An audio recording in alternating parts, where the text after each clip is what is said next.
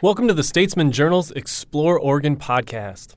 I'm your host, Zach Ernest, and in each episode, producer David Davis and I highlight Oregon's most beautiful and interesting places. This podcast is brought to you by the American Forest Resource Council, supporting responsible forestry on public lands throughout the Pacific Northwest. Learn more at amforests.org. In this episode, we're looking back at the biggest stories from this foul year of our Lord 2020 in Oregon's outdoors. We'll meet a man who drank a Rolling Rock beer in the middle of a wildfire, talk about the moment Oregon coast towns kicked out the tourists, and highlight an ancient ghost wagon that rose from the mud of Detroit Lake. But first, here's some guitar music to get us rolling.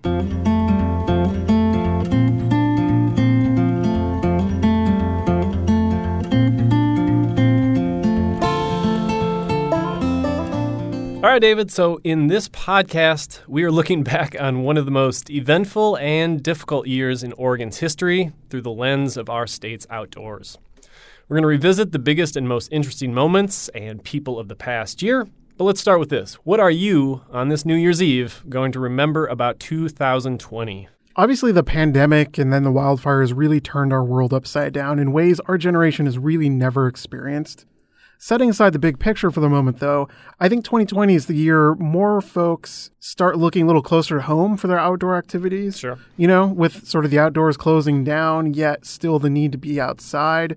You had to look sort of immediately around you. For me, I dusted off a few bird and plant identification books and poked around some neighborhood parks and green spaces kind of closer to home. It definitely did reemphasize that close-to-home recreation thing. Like, that became a big deal. Like, if you were close to parks and trails, you appreciated them in a way that you probably didn't before. All right, how about you? So one thing that stuck out to me about 2020 was that, look, you know, when newspapers and TV stations, we do these sort of year in review pieces all the time. Normally it's focused on, you know, politics, like the resignation of former Governor John Kitzhaber, or business and economics, like the Great Recession. But in 2020, many of the biggest stories were very much outdoor and environment stories, and it was a real interesting experience to be right in the middle of covering events that captured, you know, worldwide attention. So the story that I remember the most is I remember doing an interview with the BBC right after the Labor Day fire blow up. Like, I was evacuated from my house. I'd just seen the destruction in the Santiam Canyon for the first time. We were wearing masks due to toxic air quality and a global pandemic. And all of a sudden, I'm on the radio with this very nice woman in Great Britain on this radio program I've listened to my entire life, trying to sum up what was happening here. And it was just such a surreal moment. I was just like, what has happened? And I'm still not sure I know the answer. Like, it's going to take a while to, like, wrap your brain around what happened in 2020. Yeah, really, doom and gloom was an overall theme this year, with the pandemic forcing us apart and locally the wildfires blocking out the sun for a few weeks. Literally. But we're also going to go ahead and highlight some lighter moments. We'll talk about a woman who set a speed record on the Oregon Pacific Crest Trail to honor her mother, a beloved fire lookout that somehow survived the wildfires, and talk about a man who attempted to leap off an 177-foot waterfall. So spoiler alert, that attempt did not end super well. But let's get into it.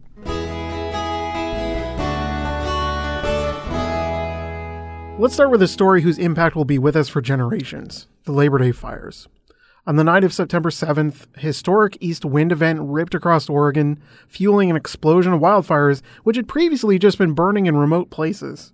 Major infernos broke out in the Clackamas, Santiam, McKenzie, and North Umpqua River canyons, along with southwest Oregon and even the Oregon coast. All totaled, over 1 million acres were burned, 4,000 homes destroyed, and 9 people were killed. Yeah, we've done an entire podcast on the wildfires, so I'm not going to, break it down day by day again. But the first takeaway is that this was the worst wildfire season in Oregon history. When you look back, we've had huge wildfires, Biscuit, B&B, the Tillamook Burn, but they almost always stayed in much more remote forest, and they didn't tend to destroy towns. The only apt historical comparison comes way back in 1936, when a wildfire fueled by the same kind of east winds burned most of the town of Bandon on the southern Oregon coast. Beyond that, Oregon has been pretty lucky, which brings me to this next point, and that's we've been expecting this for a while. Ever since 2000, as wildfires have gotten larger and larger, and we saw what was happening in California, fire managers have warned us that it's only a matter of time. In 2018, we did a 3-part series on the towns most likely to become the quote-unquote next paradise, a reference to the California town that burned down. And we've been talking about home hardening and defensible space and reducing fuel loads for a really long time, over a decade. But even as this east wind event was setting up, we didn't quite believe it was really going to happen. All the ingredients were there: extreme drought, extreme winds, fire on the landscape, and aging power line infrastructure. It was all there, but it was this time that nightmare actually happened. And look, it was a wake-up call. Wildfire is something we're probably going to have to live with more often. So the question now is, what can we learn from this? What steps can we realistically take to stop it from being, a normal forest fire to a calamity? That's kind of the question for what comes next. Following the wildfires, we read a number of harrowing, really wild stories about how people survived. Zach, why don't you tell us the story of Don Myron? Right, so Don Myron was trapped in one of the worst spots you could be Labor Day night. He had a home in the Little North Santiam Canyon, which ended up being one of the deadliest places in Oregon. 5 people died in there because there was just a blast furnace of fire roaring up and down the canyon, totally engulfing everything. Don was trapped right in the middle, but he survived by making his way down to the river and spending the night on a rock just perched out in the middle of the Little North. So he's fending off embers with a plastic chair. He's drinking a Rolling Rock beer. We interviewed him for a video, so I'll let him pick it up here. The second branch that landed on my house, I walked outside and I just saw orange glow throughout the entire sky and ran to the end of the driveway. I sat back off North Fork Road about 1/8 of a mile, and looked down into the canyon, and the entire canyon on both sides of the river was just engulfed in flames. And I knew right then and there that I had to run back to the house, grab what I could, and just get out of there. When I got to the bridge, I just realized, I got to stop. And fortunately I had a lantern, grabbed the lantern and headed down under the bridge. Spent about an hour under the bridge, and then the fire started creeping under the bridge, which moved me downriver further into a wider area. Found a green chair, found a Rolling Rock beer, which was kind of nice. Headed across the river, and there was a rock ledge that kind of jetted out further into the river. It looked like a good spot to land. It was well enough away from the banks, because I quickly realized that you can't be anywhere close to the banks. I mean, there's trees, branches, boulders, I'd be pummeled. So it was a nice wide spot in the river, and I got myself out as far to the center as I could without being in the water. That's where I spent the night. From my experience, what I learned, and there was no way I could have imagined that, the fire would move so incredibly fast, and I had no idea that I could be surrounded by an inferno in just no time. Had I not been able, if I weren't in a place where I could have gotten to that spot in the river, I'm not sure I would have made it out.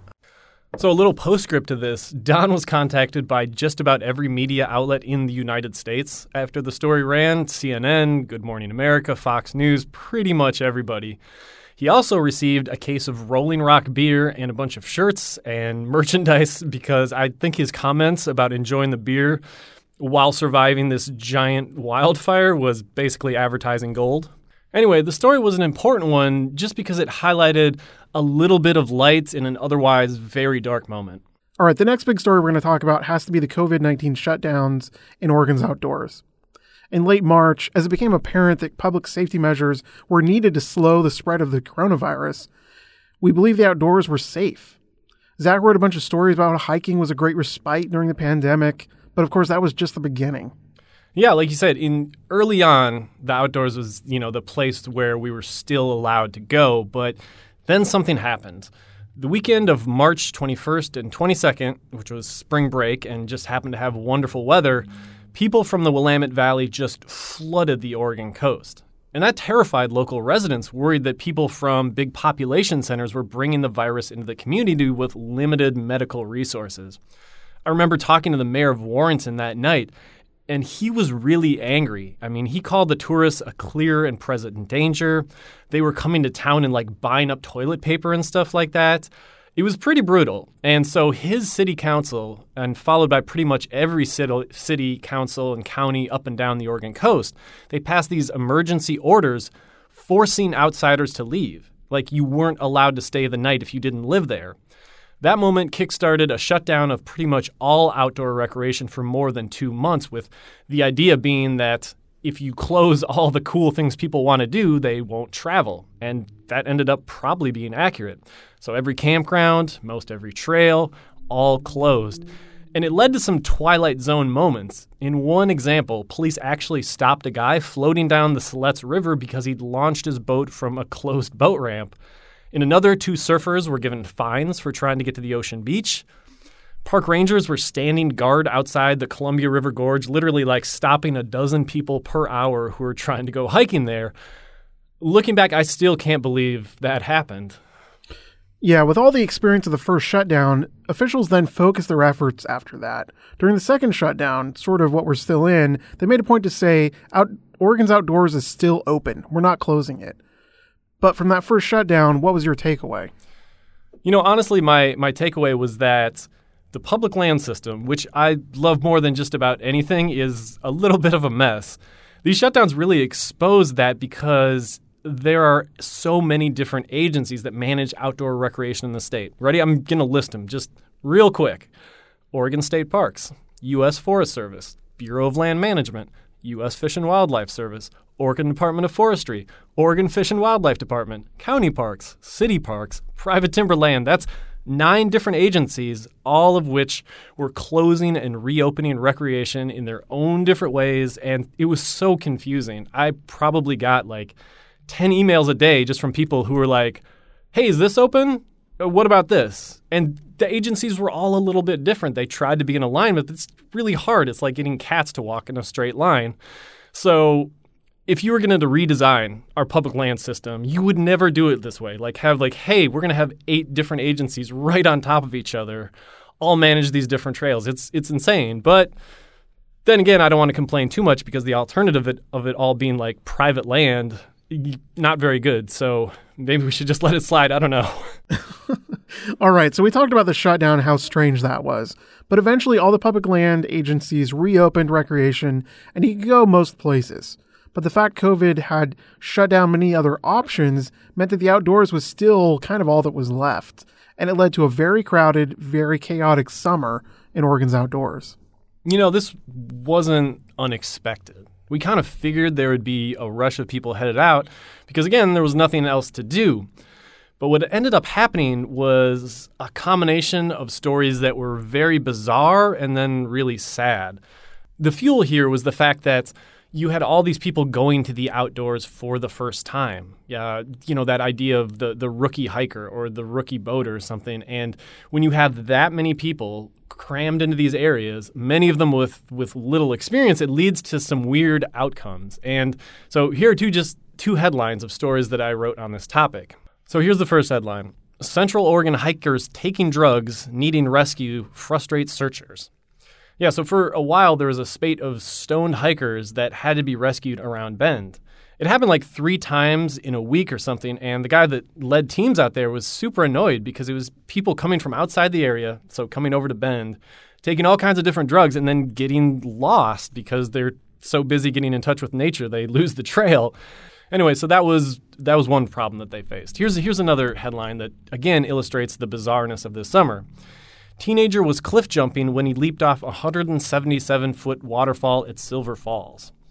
So yeah, a teenager whose father was apparently a famous cliff diver in Hawaii decided that he would take up his father's mantle by leaping off 177-foot South Falls at Silver Falls State Park. Like, this really happened with a ton of people watching. The teen was obviously injured and had to be taken to the hospital, but was okay and released the next day. My favorite nugget was that when they told his father, and this was in the police report, his dad was like, "Oh, that's pretty cool." Some poor judgment calls there. It's just weird, man. So these are obviously some extreme examples, but really what we heard all summer were that there was just a bunch of people who had, never spent much time outdoors, heading out, probably unprepared, no food, no water. People try and put down camp in some really strange places. Yeah, a lot of people going out in flip-flops, they're going to like a wilderness trail and they're wearing flip-flops. But the serious part of this is that it led to a real spike in both fatal accidents and the number of people that needed to be rescued. So the best place to measure this number was with a story that we just published about how this year saw the highest number of boating deaths since 1979. And 1979 was just a totally different time.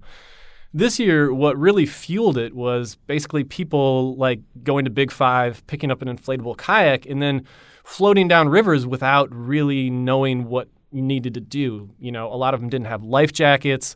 They'd fall into cold water, which makes it really difficult to swim and save yourself. Or they would just run into a tree because they couldn't navigate it around it. There's just a lot less margin for error when you get on the water and don't have experience, and that led to a lot of really heartbreaking outcomes. All right, we're going to take a quick break here, but when we come back, we'll talk about some of the more interesting stories of the year, including the ghost wagon of Detroit Lake, a Eugene woman who set a speed record by basically sprinting across the Pacific Crest Trail, and a beloved fire outlook that somehow survived the wildfires. Stay with us.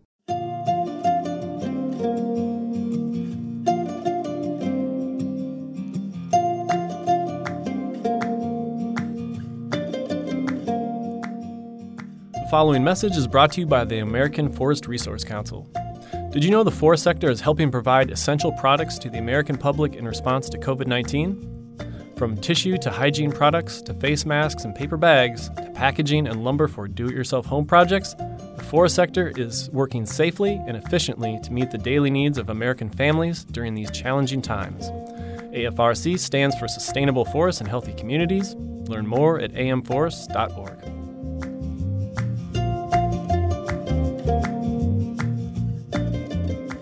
All right, welcome back. In the second half of the podcast, we're going to move a little faster. I'm going to read a headline. Zach will tell us a little bit about it. The first one is definitely going to need a little bit of explanation, though. So here we go. So the headline is, Ghost Wagon rises from the Detroit Lake mud. This one sort of brings up some questions about how we should treat historic artifacts on public lands. Right. So this story was before the wildfires and even COVID-19, that wonderful moment in time that we now call the before times. So this was actually from last January. And just like the headline said, a wagon rose out of the mud in the bottom of Detroit Lake. And here's the background.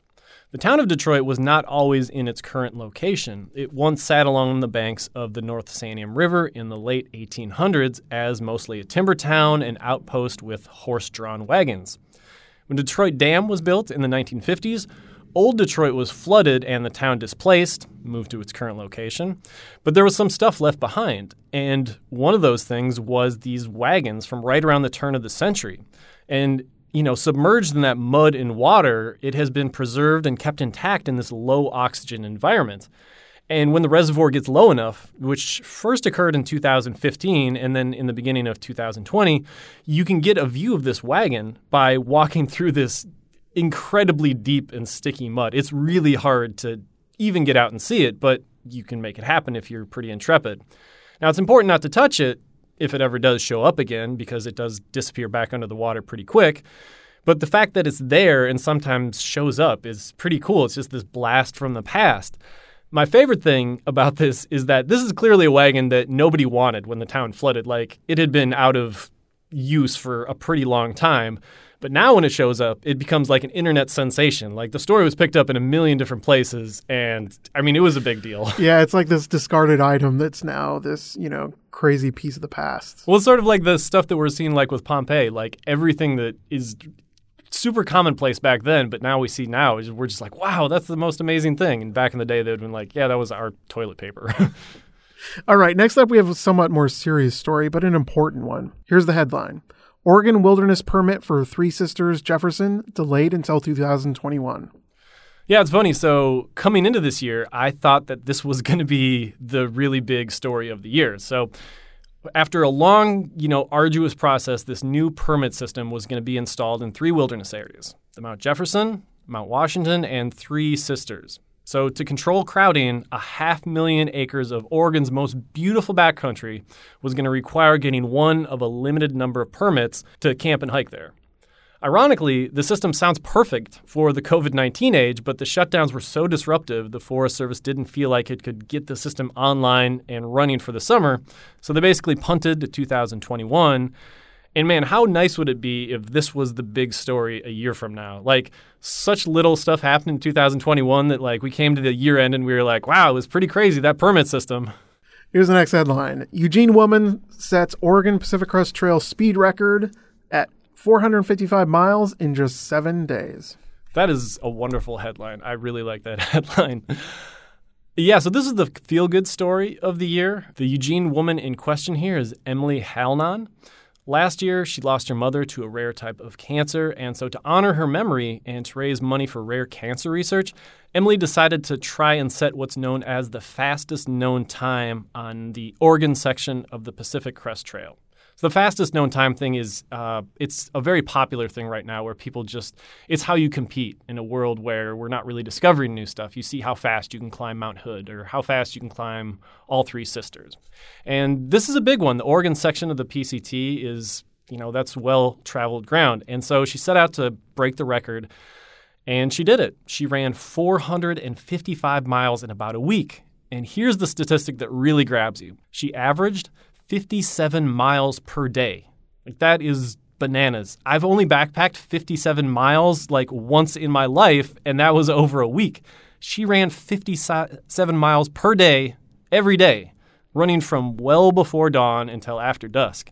She did have a team to help her out. This was a supported record, but there were brutal moments. Like, she ran through a snowstorm in the Mount Jefferson wilderness. Like, she had to run through it like in shorts and stuff like that.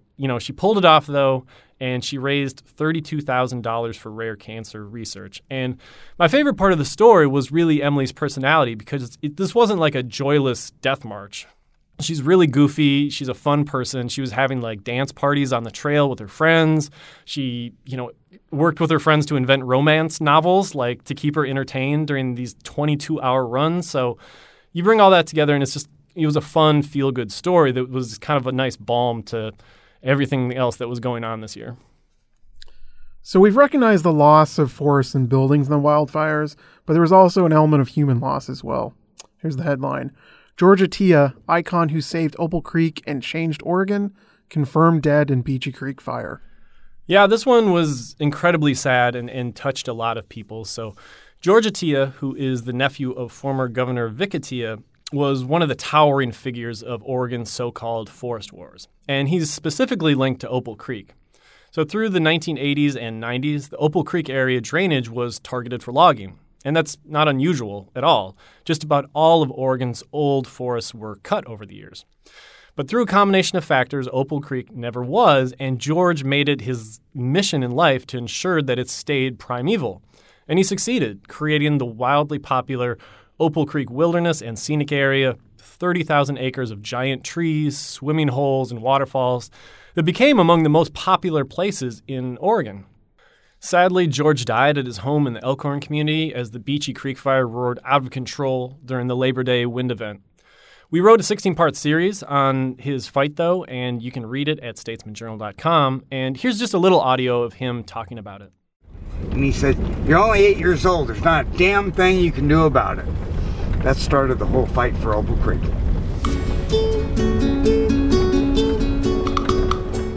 I was going to do whatever I could to do it. And inside me, I was willing to break any law and do anything to stop them.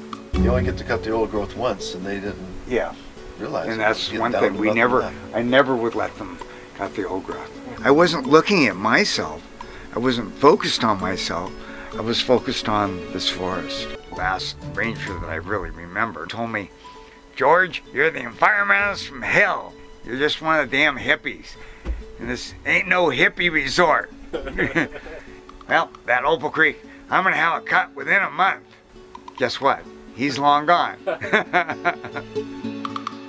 If I wasn't fighting the Forest Service, I was in court constantly. Anything we could do, whether it's mining law, we just use everything anything that we could. So we built the bear trail. Well, and then the Forest Service came and said, well, there's a trail up there. Who built it? I said, we just saw some bears walking down one morning. And said, with chainsaws? And so that's how the bear trail was built. I wanted people into Opal Creek because we didn't have a trail at all. And by having people go there, they saw it, and two, they became indebted to what was going on. All right, up next, a really fun and natural event which took place this summer was the Neowise Comet. It became a popular photographic subject, and it's really no exception here in Oregon. Our coworker, registered guard photographer Chris Peach, headed down to the D. Wright Observatory on the Mackenzie Pass for a look and captured some really amazing photographs. I took a few pretty subpar pictures of it, but it was fun to see in the night sky, just given how things were going on Earth. You know, the thing that stuck out about it was that the comet was bright enough to see with the naked eye. And, you know, that's pretty rare. The last time a comet was this bright was apparently 1997. So it just provided this once-in-a-decade opportunity to make some amazing pictures. And Oregon's army of outdoor photographers really rose to the occasion. When you look around on Instagram and places like that, just the places where they put the comet, you know, in front of above a mountain or something like that, like it's really beautiful. And so it was just this nice little moment, again, in the middle of kind of a very crappy year. All right, so with more people in the outdoors, it stands to reason that some of them were up to no good. Here's the headline. 4 Oregonians charged with poaching 27 big game animals could face $162,000 in fines. Yeah, so just like there was record numbers of people in the outdoors this year and a lot of problems that came with it, there appears to have been a record amount of poaching going on as well. I don't have the final tally yet because the year just ended, and so that'll come in a week or so.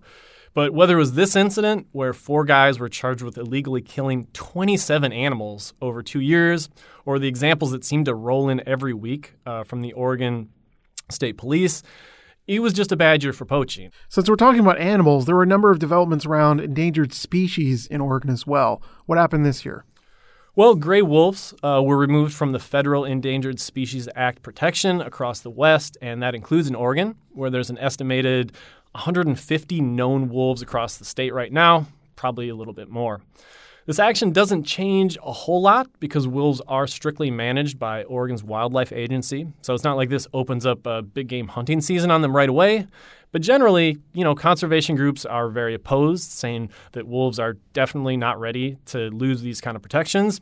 Ranching groups are in favor, saying that, you know, there's a lot of wolves out there. They don't need special protection. And, you know, the wolves just kept on being wolves. Speaking of wolves, this year also saw the death of what is probably the most famous wolf in Oregon's history, OR7. Yeah, OR7 is one of the most famous wolves in history. I mean, full stop. In the early 2010s, he captured the imagination of people worldwide after he left his pack in northeast Oregon and took a thousands-mile journey across Oregon's Cascades, into California, and then back into southern Oregon in search of a mate. Now, this is just normal wolf behavior, but because he had a radio collar on, we could, you know, track him as it happened and see, you know, this incredible migration occurring in real time. And this is a big deal because he was the first wolf to enter this territory since the animals were exterminated in the 1940s. He eventually established the first pack in western Oregon, the Rogue Pack, and that is just south of Crater Lake National Park, and had a number of pups. His death kind of marked the end of an era when wolves were this new, very controversial thing. Another big story was the fate of the northern spotted owl. Now, if wolves are the most controversial animal in eastern Oregon, spotted owls have historically been the most controversial here in western Oregon due to their impact on the logging industry. But spotted owls are in big trouble right now due to 3 factors. What are those? Yeah, so northern spotted owls were in trouble before this year started. You know, continued habitat loss and especially the invasion of a larger and more aggressive bird called the barred owl has really been trouble for spotted owls. Their numbers have been declining for a while. But you add these catastrophic wildfires, which really torched a lot of prime spotted owl habitat, and now it's like 3 things that they have to deal with. And it's really brought them to the brink of the extinction vortex. And that's, you know, just speaking to the Northwest top researcher. And what that means is they're getting to the point where they're losing more than they're able to reproduce. And so it puts them into this bad, downward cycle. The owls are basically fighting a war for survival on 3 different fronts, and it doesn't look good. Oddly, the Fish and Wildlife Service recently decided that spotted owls are in such bad shape that they deserve to be uplisted from threatened to endanger, but the agency also decided that they wouldn't actually do that. So here's what they wrote. We find reclassification of the northern spotted owl from threatened species to an endangered species is warranted, but precluded by higher priority actions, they said. So what that means is they should be uplisted, but they're just not going to be. And what that means for the future, we'll just have to wait and see. Anyway, I've got a super deep dive into the state of spotted owls, and you can read about that at statesmanjournal.com. All right, we're going to go ahead and end here with 3 positive stories back to back. What do you have for us, Zach? Okay, so the story is here. The first one, we wrote a lot at the beginning of the pandemic about the potential impact to outdoor recreation outfitters, and ultimately it wasn't quite as bad as expected. At the beginning of the pandemic, there was a real fear that, the guides for rivers and fishing and backcountry would be in big trouble because people couldn't travel. But as the rules eased up a little bit and we sort of decided the outdoors was okay, they did find ways to run businesses. And a lot of the folks that I've talked to said some version of, we almost broke even, or we did enough to survive. And, that's kind of all you can hope for in 2020 if you're some businesses. The next story is one that's close to my heart. By some twist of fate, Gold Butte Lookout survived. Now, Gold Butte is a place we've talked about in this podcast, especially the one about fire lookouts. But it's a super cool place that you can rent for the night right above Detroit. A lot of history there. I figured it was toast during the wildfires, like just about everything around Detroit. But by some twist of fate, there was like this little green island between the Lion's Head fire and the Beachy Creek fire, just this tiny little green island, and that's where Gold Butte Lookout and Elk Lake were.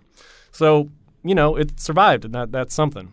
I have no idea when it'll actually reopen and people will be able to get back up there again, but at least we know it's there. The final piece of news is that, yes, the Eagle Creek Trail has reopened, and that gives us some hope for all the places burned by this year's fire.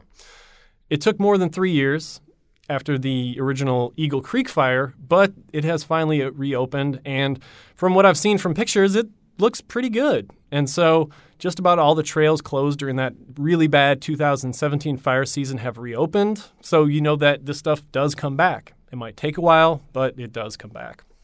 So that's all we have for the biggest and most interesting stories of the year in Oregon's outdoors. We're going to finish up with maybe some resolutions and hopes for the future.